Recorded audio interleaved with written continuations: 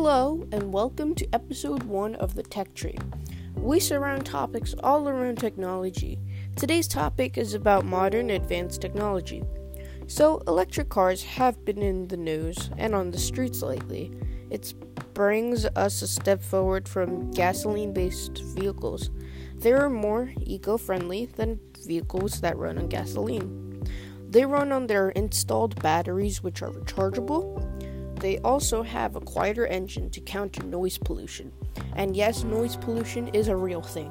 So if we convert all gasoline-based vehicles into electricity-based, then we won't have to call Captain Planet anymore.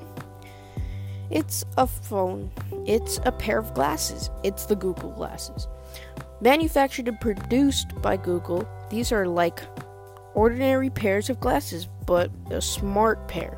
You're able to take a picture of an object or building and get feedback on what it is and many more. Also, this allows more space in your pocket, and how convenient.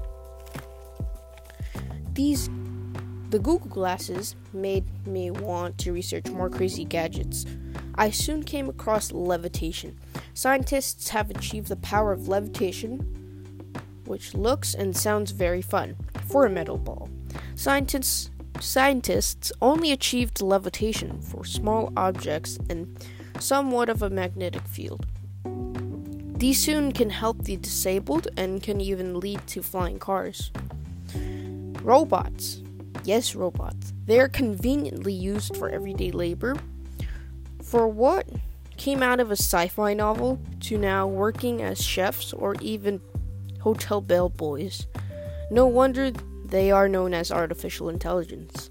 Finally, we have Amazon, the multi-billion-dollar company founded by Jeffrey Preston Bezos. Decades ago, the word merely meant the place or even the river.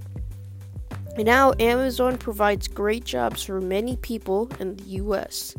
They were able to raise their minimum wage to $15 for every U.S. employee. They also provide jobs for the disabled, like Michael Fiorenzo, who was blind since birth. Now he is one of the many coders at Amazon. Thank you guys for listening. Tune in to the very end. Make sure to tune in on the Tech Tree next time, and goodbye.